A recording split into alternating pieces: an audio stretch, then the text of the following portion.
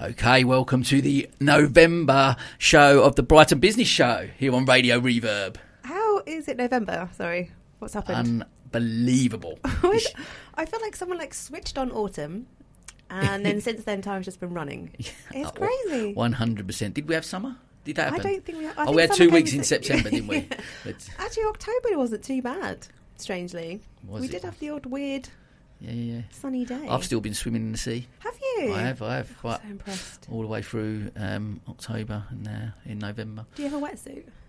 I don't wear a wetsuit at the moment. I've got one. I don't wear one at the moment, no. Do you wear? Because some of our connected people, they've become sea swimming buddies, and they have the shoes, and then slowly the gloves come on, and then as it gets colder, the woolly hats come on, and then the wetsuits come. It's kind of phasing in. Well, this is my first year of really embracing it. I'm doing the whole cold showers and everything, so I feel like I've really acclimatised a little bit. That's the plan anyway.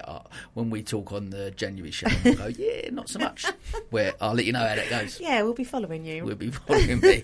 Sam's still going in his pants, but anyway, there we go. And how was your October? What happened? It was okay, yeah. Look, been good. Been really good, actually. More episodes of the podcast. We had some amazing response. Got some fantastic new sponsors on board with Rubik's VT, as well as Riverval and Nostos and Little Jasmine. So, yeah, absolutely buzzing. Obviously, the fabulous Plus X, where we recorded it. So, that's been amazing with the support there. And just had some great feedback on some of the episodes, which has been really, really exciting. So, it's exciting to see where Different Hats is going and starting to develop, so I'm excited about that. It's been good. What about you? Well, we just had the wonderful Russell Martin on our Connect to Brighton podcast. I saw that. Very jealous. Oh. How was that? That man, honestly, I swear, I wanted him to read me a bedtime story every night, because he's just got the most beautiful voice.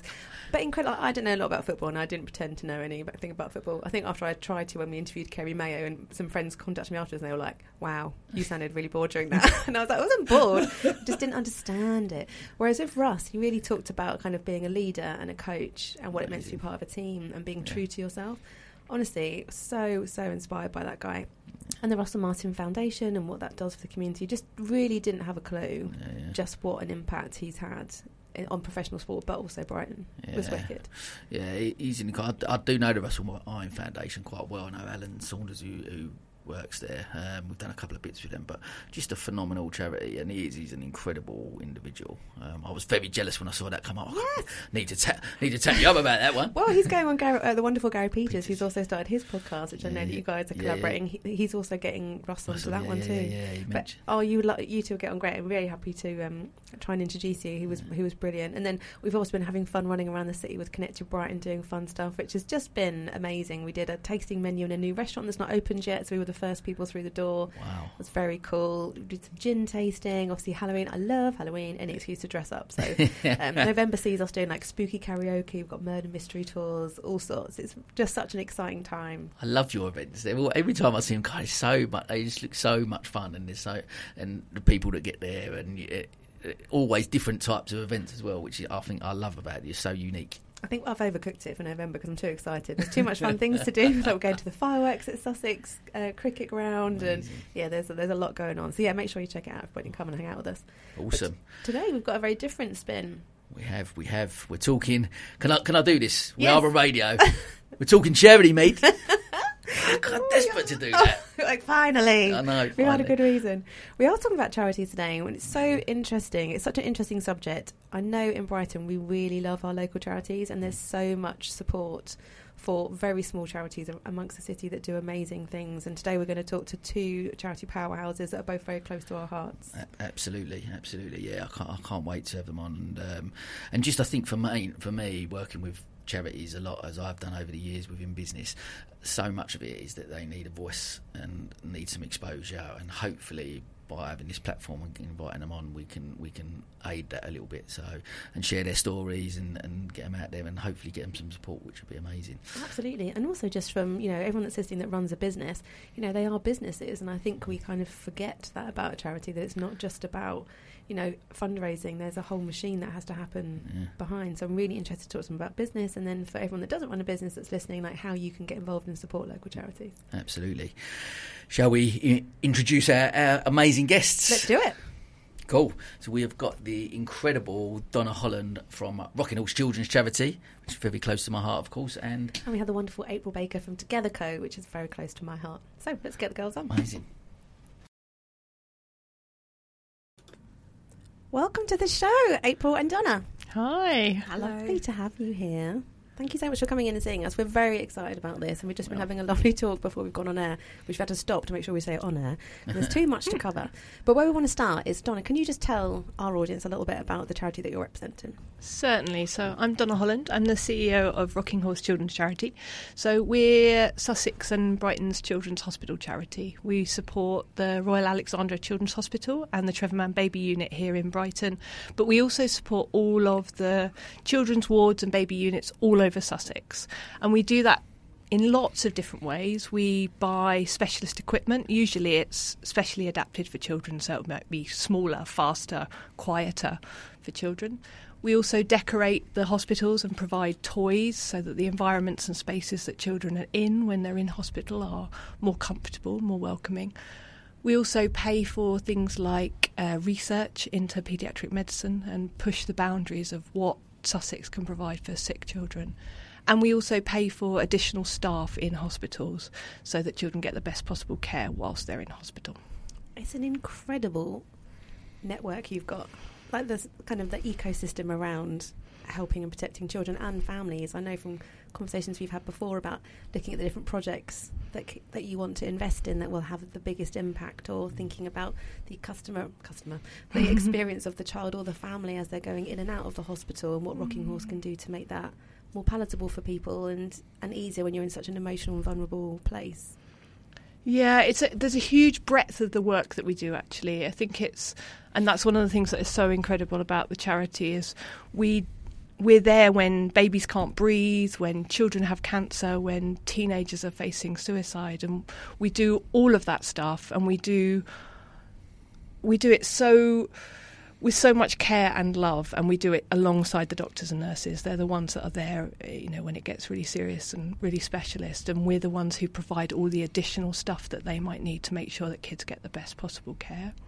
And it's such a personal experience, right? Absolutely. I mean, look, many people might well know that I obviously, the love I have for Rocking Horse, I'm very, very honoured to sit on the board, obviously with you as a trustee now. But I think the one thing that always gets me, and what you say so brilliantly, Donna, every time you articulate, is actually that all the different scopes of how you look after children. So from the bumps and the scrapes right up until, like you say, the life-saving operations. And I've been, I guess, with my daughter now, Lucy, who we've changed from Luca, is referred to as Lucy, and she very much as that both ends of that scale. So life-saving operation right at the start, right up until breaking her arm last year, and going there. But you go in there, and what blows me away every time is that you look round and there's Rocking Horse stickers on things, and the care is just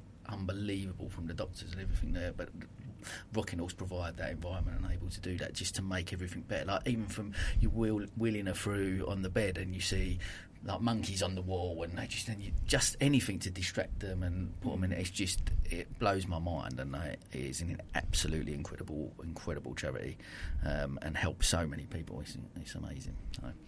Sorry, that's me just chucking that in there. Throw it in, as I do. Throw it in. And then we also have the wonderful April here. Can you tell us a little bit about your charity? Yeah, of course. So to say again, it's April Baker. I'm the CEO of Together Co. So Together Co is Brighton and Hove's loneliness charity. And it's been running across Brighton and Hove for just over 20 years.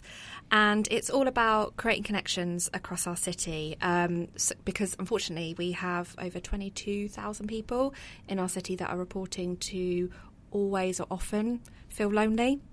So Together Co runs a few different models. So we've got social prescribing, which people often go, what is social prescribing? So I reverse it and say prescribing the social for people. Probably explains it better.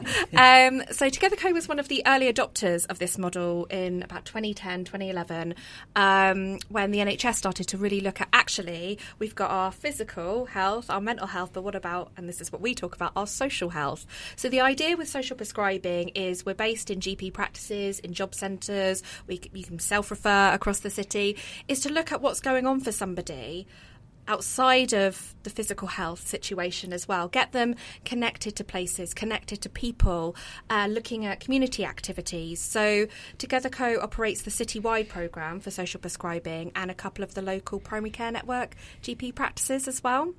Together Co also, since it started, has been running befriending across the city. So it looks in the different neighbourhoods to match neighbours together. So originally it was about the Good Neighbourhood scheme, just people caring for each other, looking out for each other, and it's continued for over 20 years. So on average, it's about 400, 500 people a year are matched, and we're really lucky to have over 500 volunteers a year that work to support us to connect in many different ways. We also have new programmes as well. So we have a connector project, which is kind of small interventions for people. So they may not want more of the longer term friendship, but they just need support just to go to the gym, just to go and look round an activity space. So we also have volunteers that will go and support someone as well, because we really, really believe that everybody should have somebody. And yeah, I'm always blown away by just kind of the stories that you hear when people have been connected together and that person that has been matched with someone didn't have anyone and hadn't spoken to anyone in weeks. And I'm just like, how in a city of over 300,000 people do we have that happening? We look at Brighton and Hove, it's so inclusive and vibrant and brilliant, but actually we've got people who are really struggling, and they're struggling on their own. A lot of what we do as well at Together Co is about raising awareness around loneliness. Loneliness is really, really, really detrimental to our mental health, to our physical health. Time and time again, it's been shown through research as well. That's why the UK has one of the first ministers of loneliness in the world. Yeah. That in itself is incredible, isn't it? That we have such an issue with loneliness, we have that position now within government, but wonderful that it's recognised as something that is needed. But loneliness is talked about incredibly now, and you did an amazing speech at the Brighton Chamber, which I came to watch, and you were absolutely brilliant, and gave some horrifying stats around actually the health impact of loneliness. Yeah, so again, with the research, what they've shown is loneliness has an impact on our physical health as the equivalent of smoking 15 cigarettes a day. It can lead to premature death. It really does increase your risk of mental health. So there's all these interconnecting factors. And that's why for us at Together Co, our message is around physical health and mental health absolutely are critical. And I think we're doing much better. We need to do more to talk around our mental health, but we need to consider our social health, because we are, social beings. We cannot do things on our own. And something you were talking about with the chamber talk as well, I think it's important for myself to speak openly about my own experience as well. So I was very, very lonely in London, of all places, one of the biggest cities in the world, and I struggled to find my tribe, to find any friendships. And I looked on the outside like I was really successful, doing really well, loving life, and I wasn't. And it actually led me to have a breakdown. I became agoraphobic. And nowadays, I know that loneliness caused that. But I didn't realise that at the time. So I got diagnosed with agoraphobia and I got given medication, which was fine and obviously very useful and beneficial. But I didn't realise I needed connection. So I think that's important. Do you think as well, again, everything around loneliness, certain stigmas attached to it, like there is with mental health and those type of subjects, stuff that we talk about on here a lot. Is there that there's that stigma attached to it that people don't want to talk about it and don't be as open and actually reach out? And because is loneliness, what does that look like? Is it seen as weakness, or I don't want to say to people I'm lonely? Is that the main problem there? I think you raise a really good point, and I think that is a major issue, and I'll give you an example on that. So like I was saying earlier, we work in some GP practices, so the GP will refer on to Together Co. Together Co will phone the patient and say, we're from Together Co. And they say, well, what do you do then? We say, we're a loneliness charity. And they say, I'm not lonely.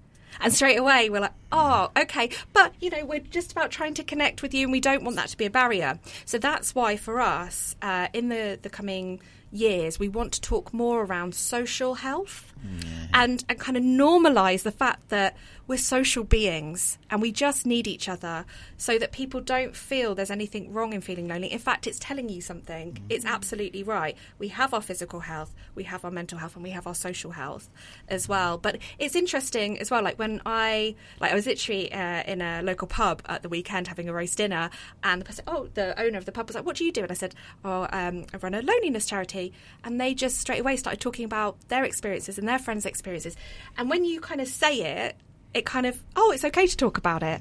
So it's just kind of putting the narrative out there. And just normalising it, isn't it? I know I've been the same, like being divorced, not having children. People think I'm having this I am having a wonderful life. They are right. But there are times when I have felt lonely, but I've been really resistant to say that I feel lonely. And instead I always say I feel very alone. So, it's me, myself and I that have got to pay my bills. I am on my own. But I've been really resistant to saying, actually, I'm a bit lonely today.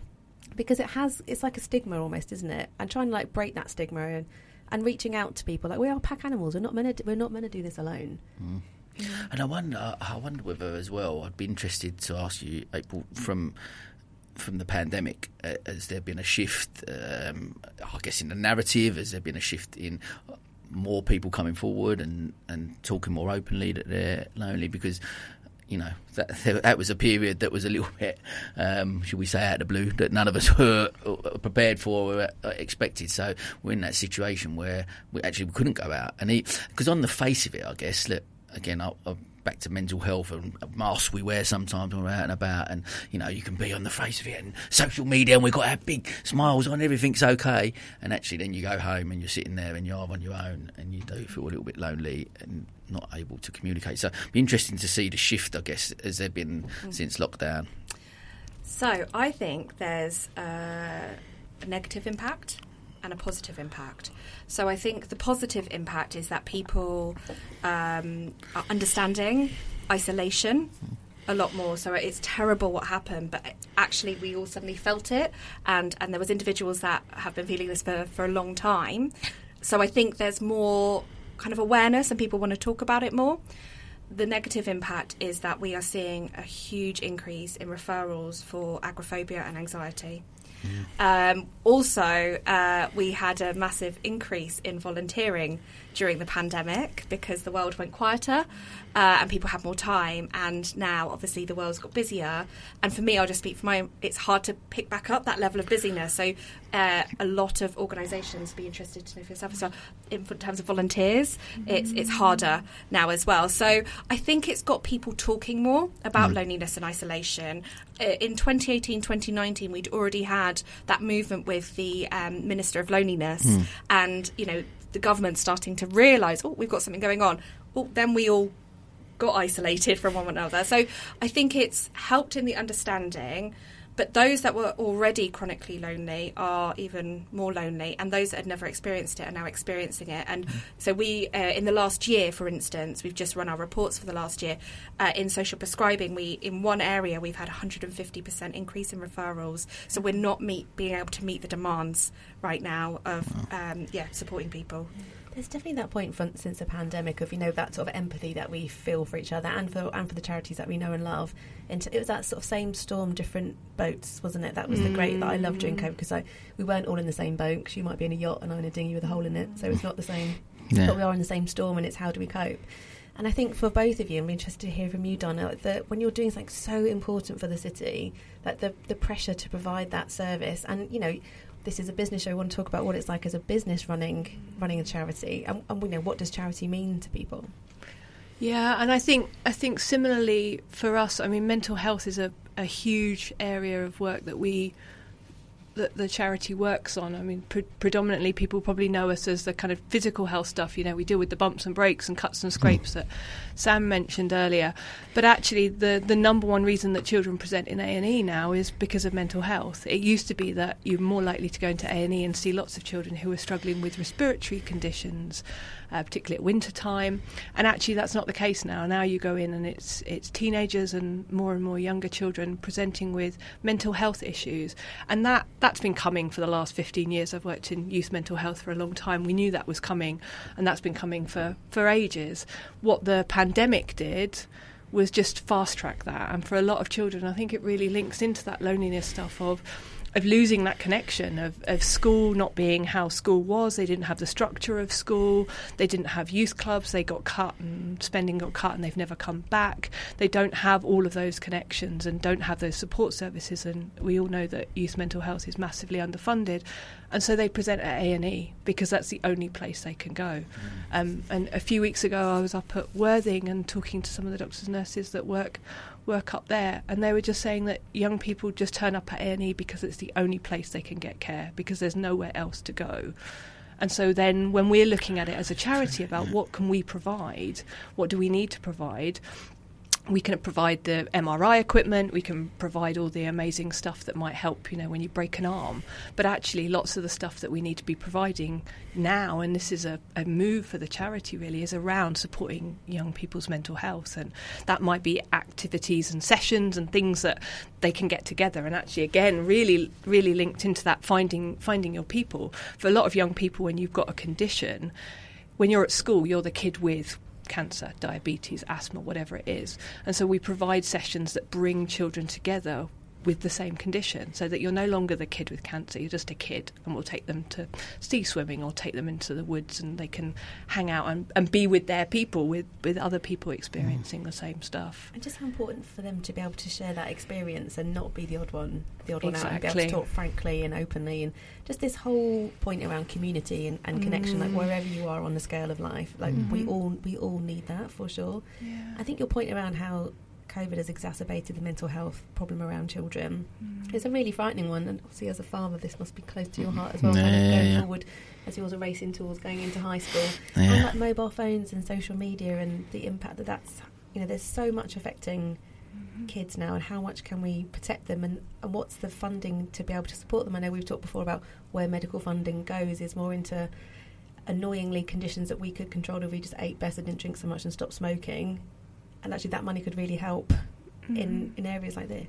Yeah, and some of the funding kind of priorities really for young people are around youth mental health. So I would argue it's not enough money going into youth mental health, particularly in community services.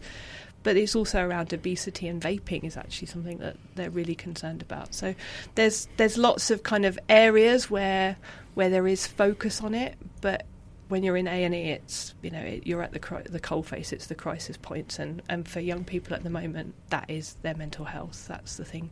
And it used to be teenagers, and now it's 10, 11, 12-year-olds at A&E with serious mental health issues. It is so much of that. I can't blame social media completely but so much of that's got to be linked with social media, potentially, or not. I think a lot of it is exacerbated. It's just like the pandemic. It was there already. I mean, like I said, 15 years ago, we were warning the government of this impending youth mental health crisis. Sure. But things like social media exacerbate those problems. So if you've already got a propensity or you're struggling with something, then social media can be really damaging and push you further away in the way that the pandemic did for all young people. Yeah. It's so interesting. I feel like I'm starting every sentence I've end with. I've just watched a documentary on Netflix.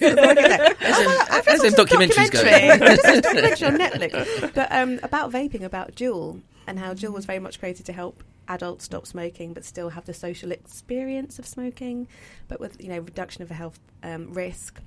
And then children got hold of it and ruined it for everybody because it wasn't for them. And then all of the issues that have come from vaping in terms of getting them addicted to nicotine because they didn't appreciate that there was nicotine in it. And then now they're addicts, and being an addict then reduces your ability to concentrate at school, connect to people. And initially they all felt like they were cool together because they had something that connected them. And then actually it's then had all of these negative side effects. And so I was fascinated to hear that that's now becoming an area that we've got to fund. There was an advert on the telly for Nicorette have now got a spray that's specifically designed to help people get off vapes. Wow. Isn't that crazy? Yeah. It's very deficit based as well, isn't it? It's like, let's solve the problem and the issue, and it's like, actually, what's positive that we should be promoting more.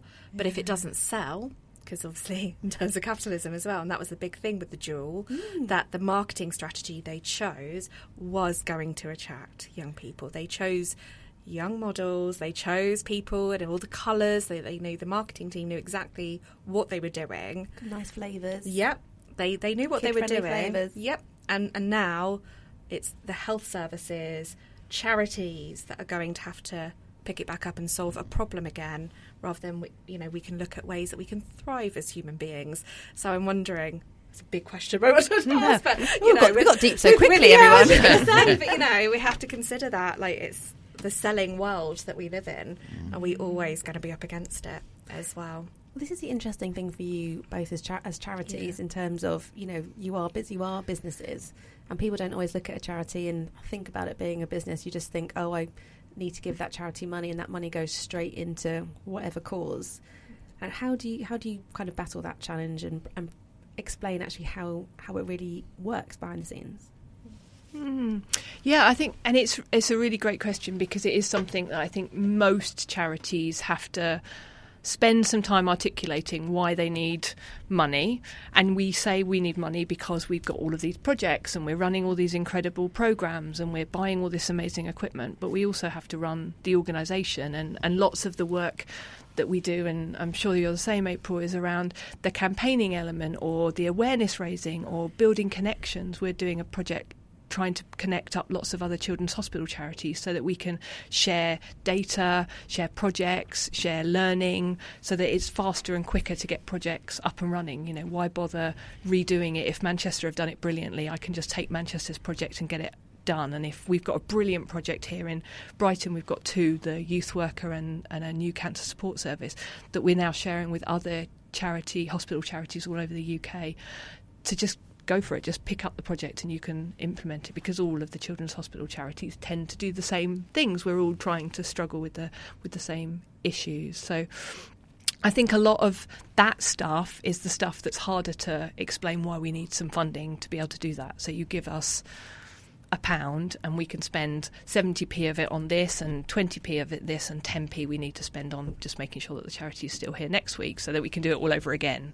And I think that making sure that companies and people that support us understand that we all do need to do that, the vast majority of us need to do that, is so important. And it's really important that they understand that and kind of buy into that and say, yeah, of course you need to be here next week to be able to do it. It's great that you're doing it today. You need to put a bit aside so you can do it tomorrow as well. And I guess it's the perception as well. I know me and you have spoke about it quite a few times, about the perception potentially of, especially Rocking Horse, where you use that as an example, that it's a massive team of people, and because you're everywhere, you're doing lots of things and awareness and all them things that's going on, and actually there's eight of us, eight of you in the most team. of us are part-time. Yeah, so. And you look and then you go, wow, but you do this event and then you got this event, and then obviously there's third-party events who get in touch with you and go, oh, we're going to do this for you. Okay, great. We've got a small team and we want to support everything, but there's so much going on, and I think that there's that perception sometimes is, because I guess maybe that, I'll be interested to hear from you, April, as well, whether potentially some of the larger charities where they've got 50, 60 staff, you're sort of just lumped in with, they're lumped in with that type of thing. Do you have that challenge? It's a really interesting point, I think, you're making around charities, because it's like a massive umbrella. So you've got lots of different kinds of charities. And I think right now I can rightfully say that all charities need support, because businesses need support. We all need support with what's happened right now. So I'm not, what I'm about to explain, I don't want to seem like there's a variation of support, because everybody needs support, but it is different. So you do have charities that have different income streams, have different sizes. So, for instance, I've worked in charitable housing associations, which would be charities, but they're millions and millions of pounds, big organisations. A large amount of their income will come from commission services from local authorities and from housing benefits and property ownership. But that is just to say also that the commission services are not commissioning how they should be, and we're not getting cost of living increases. So they have their own challenges. Then you've got other organisations and charities that would be smaller and rely on raising money just to keep going. They don't have property. They don't have housing benefit. They're not commissioned. They're not paid for by NHS and so forth. So it is all very different in the models that people need, and all charities have their challenges.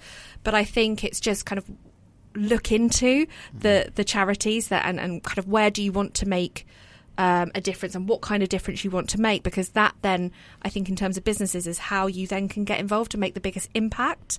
So for instance, some of the larger charities, like national charities, like I'll give an example, my parents always have given at Christmas to Shelter, and I think that's fantastic and that's what they want to do, and but that's brilliant because they campaign in regards to homelessness. But then I sort of spoke to my parents about their reasons and so forth, and they didn't understand that doesn't necessarily impact homelessness in Dorchester and Dorset, where they're from. So what they decided to do was split and go half into Dorchester to a local homeless provider, and then to Shelter as well, who campaigns nationally. So you've got that kind of local, it's service delivery, it's impacting Sussex and Brighton and Hove, and you've got national as well. So I think it's like there is different layers. There's large campaigning, there's direct delivery services, and it's very, very varied. And I think that's important to know in terms of charity. Would you say that's right? I think that's absolutely right. Well, yeah. No, yeah. To add to what you were saying, and with Sam's point around there being lots of different sizes of charity, and Sam's absolutely right. At Rocking Horse we get very often misjudged as a huge charity because we are out there, and my team are out and about as much as we possibly can in any given 24 hours. And so people tend to think we are bigger than we are. We raise around about £1 million that go into children's hospitals, but there are just 8 of us, and as April was saying, there's lots of different charity models. We rely entirely on donations. We don't have any government funding. We don't have a corporate that's propping us up in terms of covering our core costs. We have to stand on our own 2 feet, and that can be really difficult sometimes in terms of how we explain where our money goes and what we spend our money on. And we've got 50 projects running at any one time that we are trying to get funding for, or kind of continuing to raise money for if it's a long-term project. Health is a long-term thing, so a lot of our projects run for at least 2 or 3 years. We try and solve a problem and then move on to it. And I think actually as well what April was saying around people support the charity that means something to them, or they should. That's why you should choose a charity. I think choosing a charity for any other reason than it's something you passionately believe in is probably really pointless. And that changes throughout people's lives, and as different issues come in, or your life changes, or you have children, or your parents get older, the things that you care about and the things you're passionate about will change and evolve. And as charities, our job's really to be there to appeal to the audience or the people that want to support our work. And then when they move on, to let people move on and go and support a different charity. And I think that's... I think that's really... to cut a question, but I think that's spot on. One thing I think you both do well is to articulate that to the communities, so that you do, and especially in relation to, I know from again back to a personal point of view, I know that I'm going to raise money, and I can see that it's going to go, and like I say, I'm sitting in hospital at 3 o'clock in the morning with my children, and they've broken their arm, and I'm looking and going, actually, some of the money are funded. There's a sticker there that's funded that piece of equipment, or that iPad that they're sitting there watching, or something like that, and that then takes it to another level, doesn't it, of why you want to give, and when, because we can, like you said, obviously the amazing things that they do with children in need and those type of things, but actually, do we necessarily see that when you're ringing up and you're donating 20 quid or 50 quid or whatever you do on the phone, and you don't necessarily then see where that goes, whereas when it does become a personal thing, there's so much more there. And unfortunately, we sort of spoke off air, didn't we, just before we come on, but I guess unfortunately there's going to be sick children, and there's there's going to be another Sam Thomas coming along soon who's gone through something like I have, who will then come and want to reach out to you and go, I want to support you. Or, for example, with you, I guess, with the loneliness side of things. So there's always going to be that, which is why you exist, which is why you then need ongoing support and continue. It's a really interesting point about where you are in your journey in your life as to what charity will resonate with you. You know, 2 of my friends have had cancer, and so cancer charities are really important to me. You know, I love what Rocking Horse do because I'm close to people who've used your charity, and I've got to know you, and you mean a lot to me. And you mean a lot to me, April, because we both want to help people feel less lonely in the city. And there'll be things that mean something to me later on in life, I'm sure, as things happen. And I suppose with that in mind, how sort of competitive do you feel the charity sector is, or is there real community spirit within it? It's really interesting. April and I just smiled at each other because we've got a knowing grin across the room. I think it's such a good question. And okay, so if we're talking about the idea of charities being businesses, in some senses, then we are in competition with other people, right? If you run a company that sells drinks, then you're in competition with every other drinks company. So therefore, yes, there's only so many pounds that can go round to the donations, and so therefore people will have to choose between charities that they support. But I think that's why I hold on very tightly to this idea of people support charities and should support charities, because it shouldn't be a transactional relationship. They support the charities that they care about, and so I can talk about what we do, but I'm never going to say don't support this charity or support us over another charity, because actually what you care about right now is what you care about, and what I say might resonate with you and you think, yeah, absolutely, I want to support sick and disabled children all over Sussex. Or you might care about something else. You might be really interested in dogs or sports. Donkeys. Or donkey. Well, yeah, that's Donkey another animal. Does very well. They do very well, and that's great for people that care about donkeys. That's brilliant, and they should get the support that they need. But so that kind of competition element, I try not to get into too much, because otherwise you're basically putting yourself up against amazing other organisations. And I think April's the same. Worked in lots of other charities. I've worked at dozens of charities over 20 odd years, and they're all brilliant, and I would never say one is better than another. We all just do different things. We've all doing good things. We've all taken a different problem that exists in the world, and we're all trying to solve it. And people should just find a charity that's solving a problem they care about, and then go all in and support them any way they can. I just love your little knowing grin over there. Right? So it's really interesting. So I think I can still say I'm new.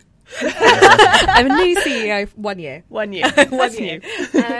And actually, when I started, so you have Together Co, the loneliness charity. That sounds awful. A loneliness charity in Brighton and Hove, and one model we do is befriending. But you also have a wonderful charity called Time to Talk Befriending, who also do befriending in Brighton and Hove.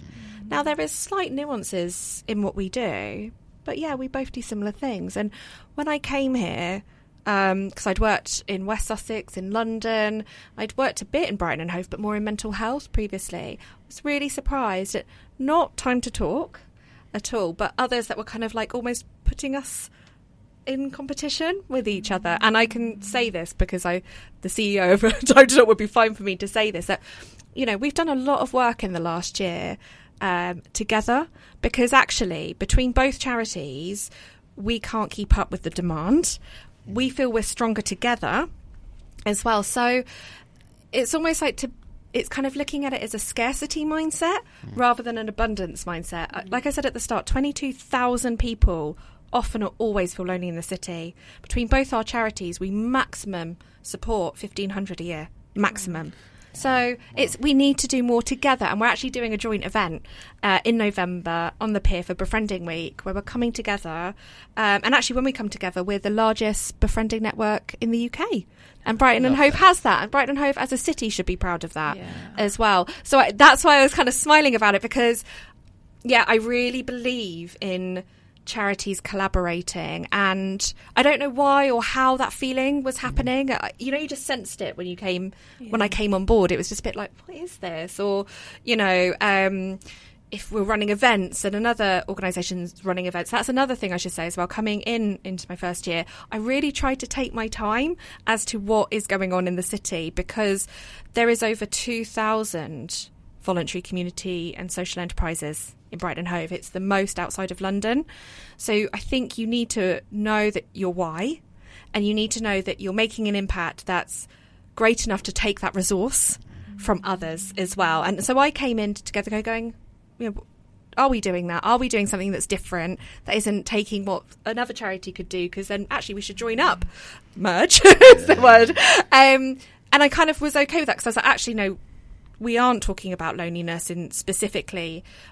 We do different models to others, but therefore we must support and look at all other charities, and even crossing over with, say, with Rocking Horse and Chestnut Treehouse and so forth, and all the events that you guys do. I would always be keeping an eye on when those are.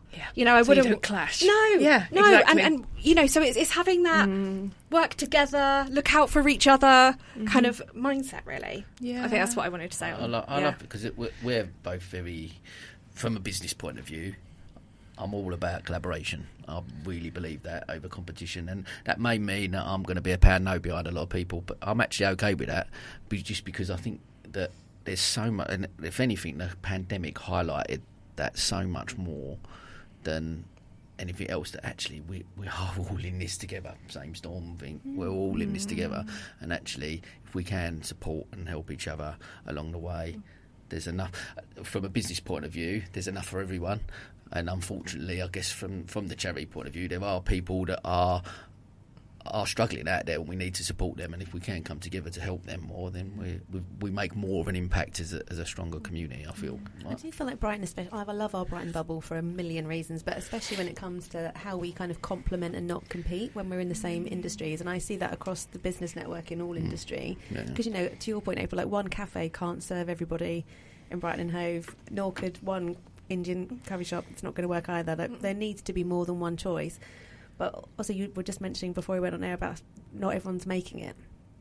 No, sadly not. So at the moment, with cost of living, recovery from pandemic, just like any sector, the charity sector is struggling. And I'm part of a group forum for small charity CEOs. So small charities would be those under $1 million turnover, and weekly at the moment there's sort of posts about we're likely to close, or should we close, or how do we close. It really is tough at the moment. Businesses that would be funding you can't give as much, but also, we are businesses, and back to the point of being businesses. So, for instance, at Together Co, we have 20 staff, and those staff deserve increases and to be paid well to be able to live, particularly in a place like Brighton and Hove. But so you've got to, keep them employed, so they, you can meet your mission and your why, but you need to do that responsibly. So you need to increase so they can survive. But then, for instance, your commission services or your fundraising's not matching that. So you've got the perfect storm. So you've got an increased demand on your services, so you're needed, but the funding isn't matching that. And for some, it's not good news right now. So in terms of how we can help, so whatever size of your business, so for the people that listen to the show, they could be one-man bands, or they could be big businesses, or they're just individuals that like listening to us. Thanks, everybody.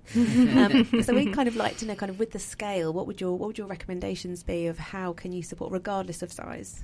Yeah. So if I can just link 2 points that we've talked about, because we talked about competition and collaboration, and I think behind the scenes the charity sector is hugely collaborative. I think we work with dozens of other charities to deliver and do projects, and I think that's the same for a lot of charities.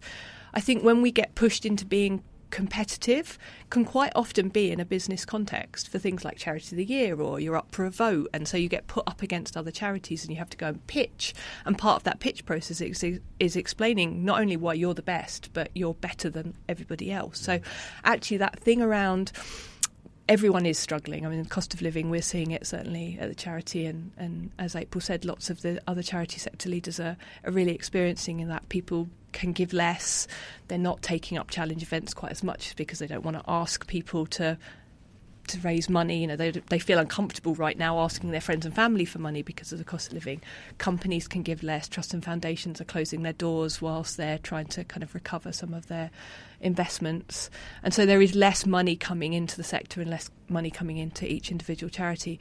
And having been through this a few times in recessions, working in the charity sector for a while, sometimes what can happen is you then get pushed into a more competitive space. So companies then start having these longer pitch processes, or charity of the year, and voting becomes much more popular because there's less to go round, so you start to get pitched up against people. So one of my requests for anybody who can do that is to not push charities into that space of being competitive, because it's not helpful, and it's not a space that we actually like being in.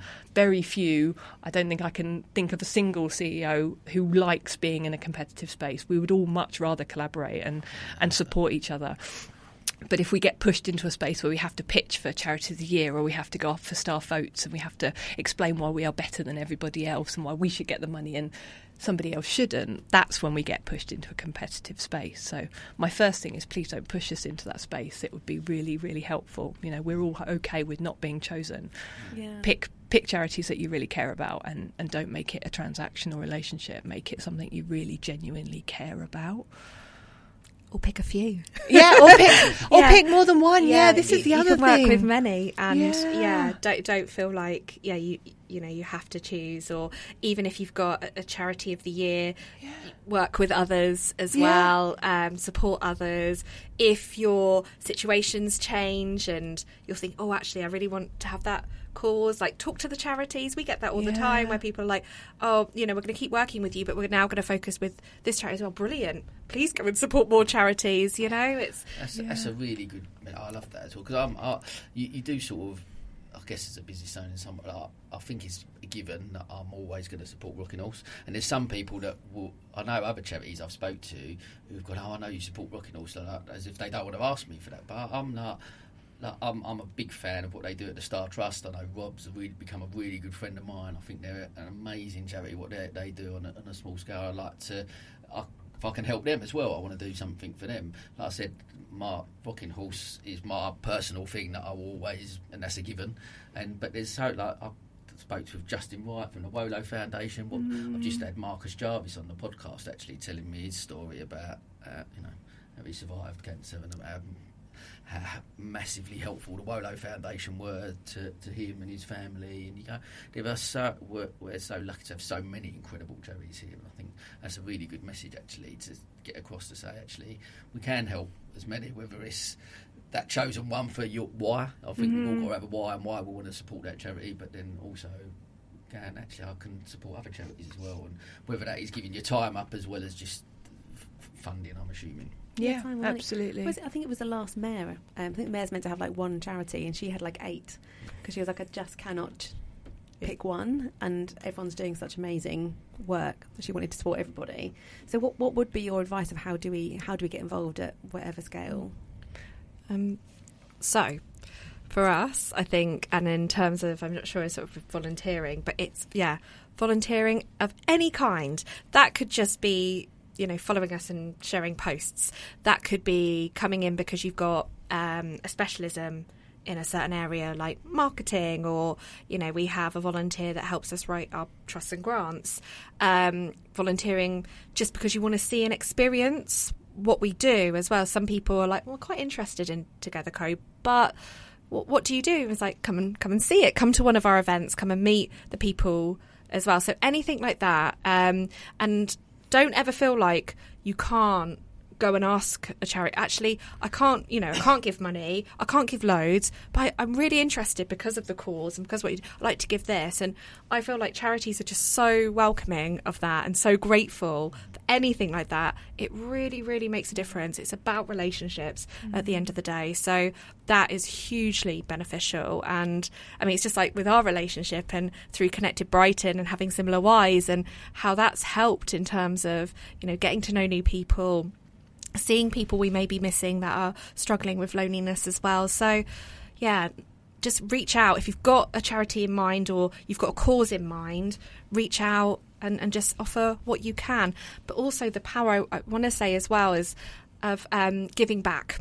because actually it's so powerful and really helps in terms of all sorts of things: physical health, mental health, social health, volunteering, doing something. And the kindness will make you feel good as well, and it will make your staff. So we talk about businesses. So we do sort of corporate events where people come and do corporate days and support, and you leave buzzing as well. So it's really good for well-being of your staff to get sort of doing different things as an organisation as well within business. I love that. I think, and someone that obviously again he's just come on the board with us as a trustee, is a really good friend of mine, Gavin Willis, and I think from a giving back and a corporate social responsibility side of things, he really leads the way. He talks about it at the business show recently. He's at the time of recording this, I'm just getting the dates right. The time of recording is a couple of days before his ball. I'm going to the ball. He's going to the ball. I'm hosting. Me too. Oh yeah, we're all going to be at the ball. I love this. Yes, ball crew. We will go to the yes. ball. And this will come up, but I think it's a perfect example of actually how much as business owners we can do, and actually the scope of 47 charities he's helped over the last 12 years, which is incredible and an amazing individual, but as a company as well. I think that's the thing. There's so much that you can do to give back, whatever that looks like. Yeah. And I just thought that was amazing as well when I came back to Brighton and I saw Search 7 had committed that 1% and say we're going to do this and making that commitment as well. And 7%. Oh my gosh, I'm so sorry. I thought it was 1%. No, yeah. Search 7%. I mean, that's terrible. Sorry, Gavin. 7%. But yeah, no, and it was just really amazing to see that kind of commitment as well. Yeah, it's brilliant. I think I would echo April's advice really in terms of reaching out to charities. I mean, we as CEOs of charity, we spend a lot of time reaching out to CEOs of companies, being like, "Hey, hi, I'm Donna, Rocking Horse. Fancy a coffee?" But actually, you can do that the other way around. Reach out to charities that are really doing stuff that you really care about, and have that discussion. I mean, we are small organisations, like we said, with very small local charities, and actually a personal conversation about, well, what can you give? What do you want to get from it? Is it a volunteering opportunity? Do you want to do some staff engagement and fundraising? Do you want to be part of a kind of company program? Do you want to buy a bit of kit and, as Sam says, have a sticker on it, and you can go and look at it, and you can go and meet the children that have benefited from it. I think having that personal conversation with smaller local charities and being really open about, I can do this, I can't do this, I've got this resource, I haven't got this. And people like Gavin are really good examples of, they do so much different stuff. It's about the money, but it's also about activities and fundraising and staff engagement and volunteering. And there's so many different options that as charity CEOs, we stick them all on our website and here's all the 5 million ways that you can get involved. But actually the best possible thing you can do is come and have a coffee with us and just say, this is what my company does, this is what I'd really like to achieve, I really care about your charity because of X, and then we'll figure out something that really works for both of you. And that's what I mean by moving away from that kind of transactional relationship. I love that point about transactional versus personal, and that it doesn't always have to be monetarily, because that was my panic about being a business, and I wanted to support charity, and I was like, but I'm not making any money, how can I do this? And then realising actually just giving another platform and another voice can help. It's just something is better than nothing. I echo that. I think 100%. If a lot of the charities I speak to, so much of it is actually just awareness. Sometimes there's charities I've spoken to, I've never heard of them, and I'll go like, the one thing I'm fortunate enough to be in a position I've got is publication and a radio show and other bits that you can go, actually I can give you exposure, and let's do that. If I can't donate money, I haven't got loads of money, but you know what, come and write a double page spread in the magazine and we'll promote you and share it with a community that actually might then read that and go, they'll come and support you and give you money. So there might be another. I think that's what I've done since 2017 was the first SBT I took over. We've done the charity issue for Rocking Horse, the 50-year thing, but every year since we've done a December issue, which is our charity issue. So I'm shouting out now, if you're a charity, give me a shout. Exposure in the magazine. And talking about exposure, hello. I was just going to say, not for Together Co, but loneliness at Christmas. It's always a really tough time for people, so it doesn't have to be about Together Co, just about sort of connection at Christmas, and to be thinking about that for your staff if you're a business as well. Like, you know, there's an assumption in this country Christmas is great and it's sparkly and people will go off and take time off, but for a lot of people it's going to be difficult, and it's going to be really difficult financially for some as well. So yeah, anything like awareness and advice on what businesses could be doing to think about their staff would be great. Well, watch out for the double page spread in SBT. Because November is charity month, which is why we've got you here celebrating charity. So we've run out of time, but do just tell us, where can we find you? So we are online at rockinghorse.org.uk. With the new rebranded website. Yes. And can I just, one quick thing I want to say, because I've learned a lot today about Rocking Horse, and it's great, isn't it, just to have these conversations like, wow, you raise £1 million a year with no government funding. I just think that's incredible, exceptional. So I just wanted to add that. I think it's amazing. And we're the same. It's togetherco.org.uk. It's It'll easy. be brilliant. Look us up. Yeah. Thank you so much for coming on. This has been absolutely brilliant and eye-opening, and something is better than nothing, everyone, so get involved. Yeah, please Absolutely. do. Thank you both. And that, as they say, is a wrap. Thank you. Definitely. Sorry. Right. Easy. Sam. Awesome. What a great show that was. That was an amazing show. What's your key takeaways? For me, I just think that actually with the charities recognising that. Oh God, lost my.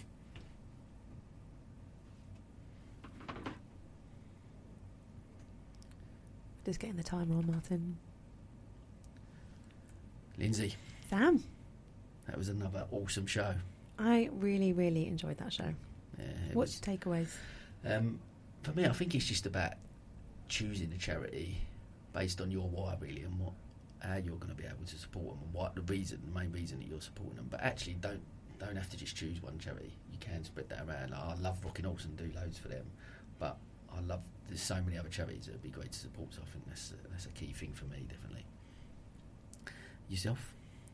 So mine would be that you can do anything. I always thought that actually I had to give money and I didn't have money to give. But I think both Donna and April made it really clear that something is better than nothing.